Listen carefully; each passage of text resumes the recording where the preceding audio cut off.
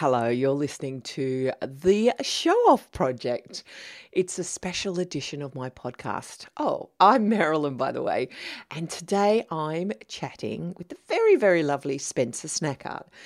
Now, this project is inspired by International Women's Day, and I'm chatting with everyday women of all sorts. Some of them I've known for years, and others are new friends that I've met on this podcast, including my special guest today, Spencer. Oh, really loved this conversation, and you'll see why in a minute.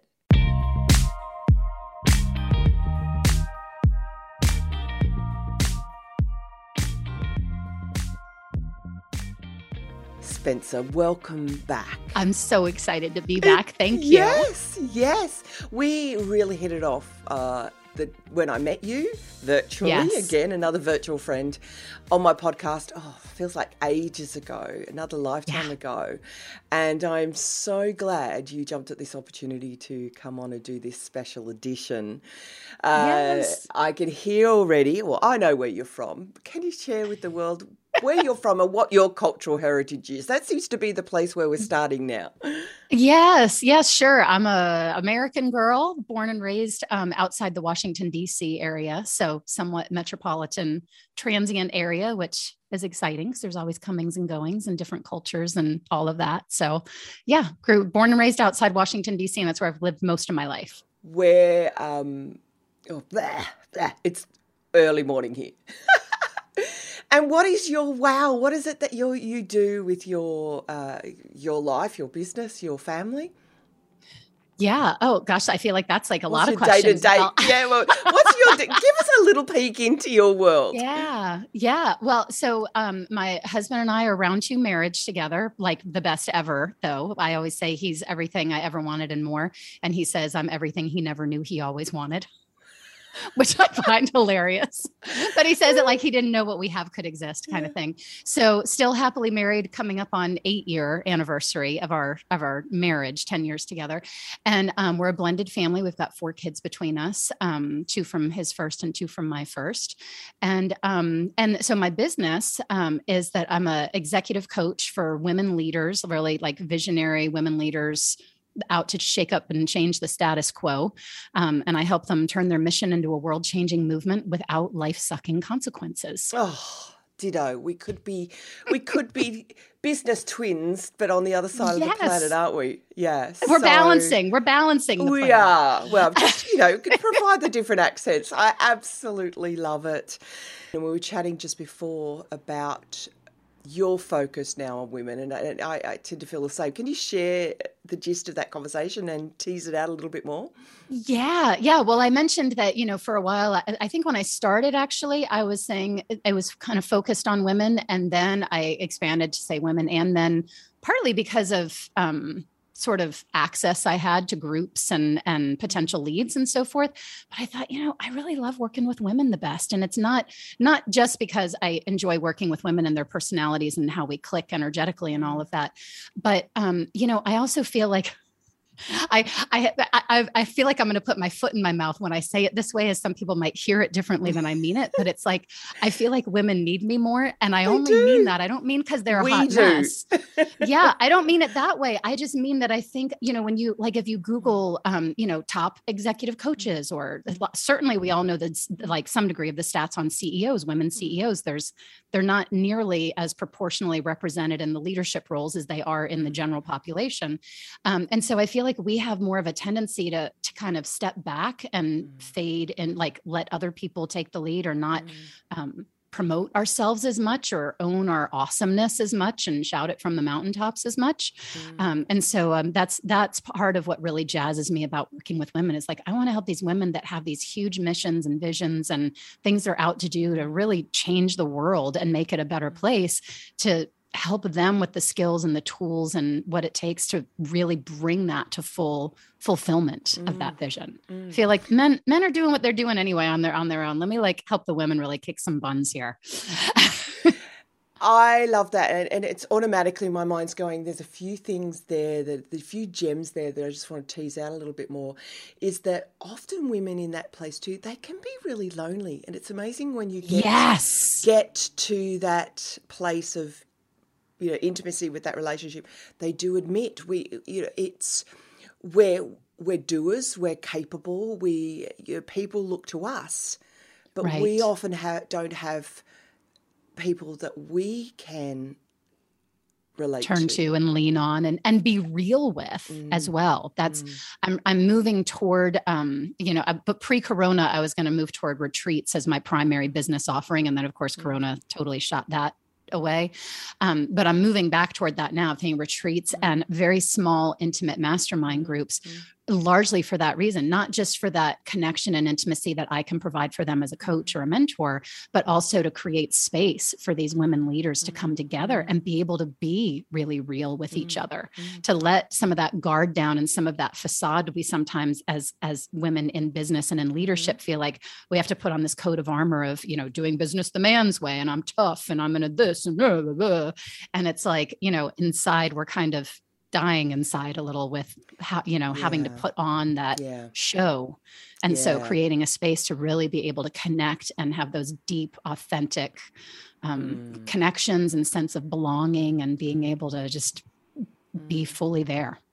And often, I found this growing up, and it's probably a personality thing as well, but when you're a visionary, when you're a strong woman, everyone looks to you. So you find that you are the natural leader by default in your groups. Yes. People look to you, people come to you. But, it's funny because to reverse, I will ask you this question, is who has inspired you, who mentored you? I find that really hard because I'm usually the one mentoring others. Yes. Yeah. And I don't know why. It's just happened all my life. So it's like I'm craving for that sort of connection at that level as well. Yes. Actually, I hate that word at that level because that automatically puts people into categories, and it's not what I mean at all. But it's someone who can, perhaps support me and be that friend to me and get what I'm going through. And another thing too is women, we are pretty capable. So not only are we running... Incredibly. Yes. We're running businesses... But we also, most of us, now this is general again, we'll walk into the home and we're running the home as well. We're running this, that, and everything. Yeah. So we are, so it is sometimes hard to even find time for those sorts of friendships, isn't it? Yes. Yeah, exactly. Yeah, I have some great friends from childhood that live, within 30-minute drive of me that I maybe see like once a year if I'm lucky. Yeah. So it is. It's like we kind of get caught in the what we need to do in the day-to-day sometimes and don't always take that time to connect. And things have progressed a lot, There's so many conversations I'm having now where people are it's just equal in the home, and there's just that that balance going on. But there's still, I think, this in our DNA. We're carers, so as soon as we walk through that home, or be in that home, you've got those multiple responsibilities all the time. Yeah, men have that fantastic brain where they can compartmentalize more. We missed out on that hormone. Yes. Yes. My husband tells me that's not entirely true. He says that he does feel that pull as well, sometimes like feeling kind of pulled different directions. But you're right. I think if we're making blanket statements about the sexes, I think, there are some differences there. Terrible blanket statements. I know. It's terrible. It is so terrible. I really don't even like drawing the distinctions. For me, it's about humanity. But this theme, we better keep on theme, hey? Yeah. Can we talk more about that statement you made about women limelight showing off? Because this is the whole theme of this. Yes. I want to show women off. And it's tongue-in-cheek statement. I remember sharing it with my dad. He goes, "You can't call it that. That's people will get the wrong idea." I'm like, that's the whole point, Right. To sort of get a bit of attention. But it's true. We're not again, blanket statement. But what? Let's talk more about that. What are your thoughts? Yeah. That actually is a big part of why I chose to go to a women's college. Because I had read a statistic and I don't remember now the numbers. It was ages ago that I read it, but I remember reading something saying how when women are in co-educational settings, that they do tend to let the men lead. They, they don't assert themselves as much or put themselves into as many leadership roles because men will sort of naturally take it or go for it. And women will be like, okay, whatever. And sort of allow it to happen. And so again, I don't remember the percentages, but it really made an impression on me at the time. And especially as a young feminist, down with the man kind of teenage girl that I was like, yeah, I'm not doing that. I'm going to a women's college where like, we're all going to be encouraged to leadership and step up. And, there is no one else to sit back and take the lead. Like if it's going to be one of us, why not be me or, me among them, that sort of thing. So yeah, I think it is interesting. I think, maybe part of it is certainly, I think many of us are socialized or, culturally told things like, oh, don't, I don't know. I think it maybe goes back to some of those things like women are to be seen, not heard, and little girls are to be sweet and quiet and things like that. And so I think there's some of that water that we're swimming in that we don't even maybe realize, but we have taken on in some ways. And, a lot of us like don't want to be jerks about stuff, which I think a lot of people in general don't want to be jerks. But I think, women think like, well, I don't want to be like that. I don't want to be that kind of leader that sort of claws and fights and tackles other people to climb on the backs of others to make my way up. So if someone else is going to fight for it, sure, go ahead and let them have it.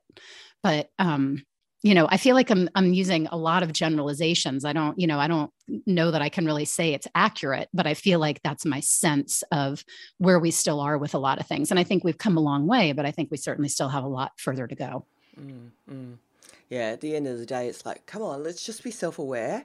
Yes. And think, okay, is that thought from me, or is it just because we still pertain to the girls wear pink, boys wear blue things, you know, and it's just so much washes over us that we never question. And it's, I think it's, these conversations are so common now. I think we're all a little bit more aware of that.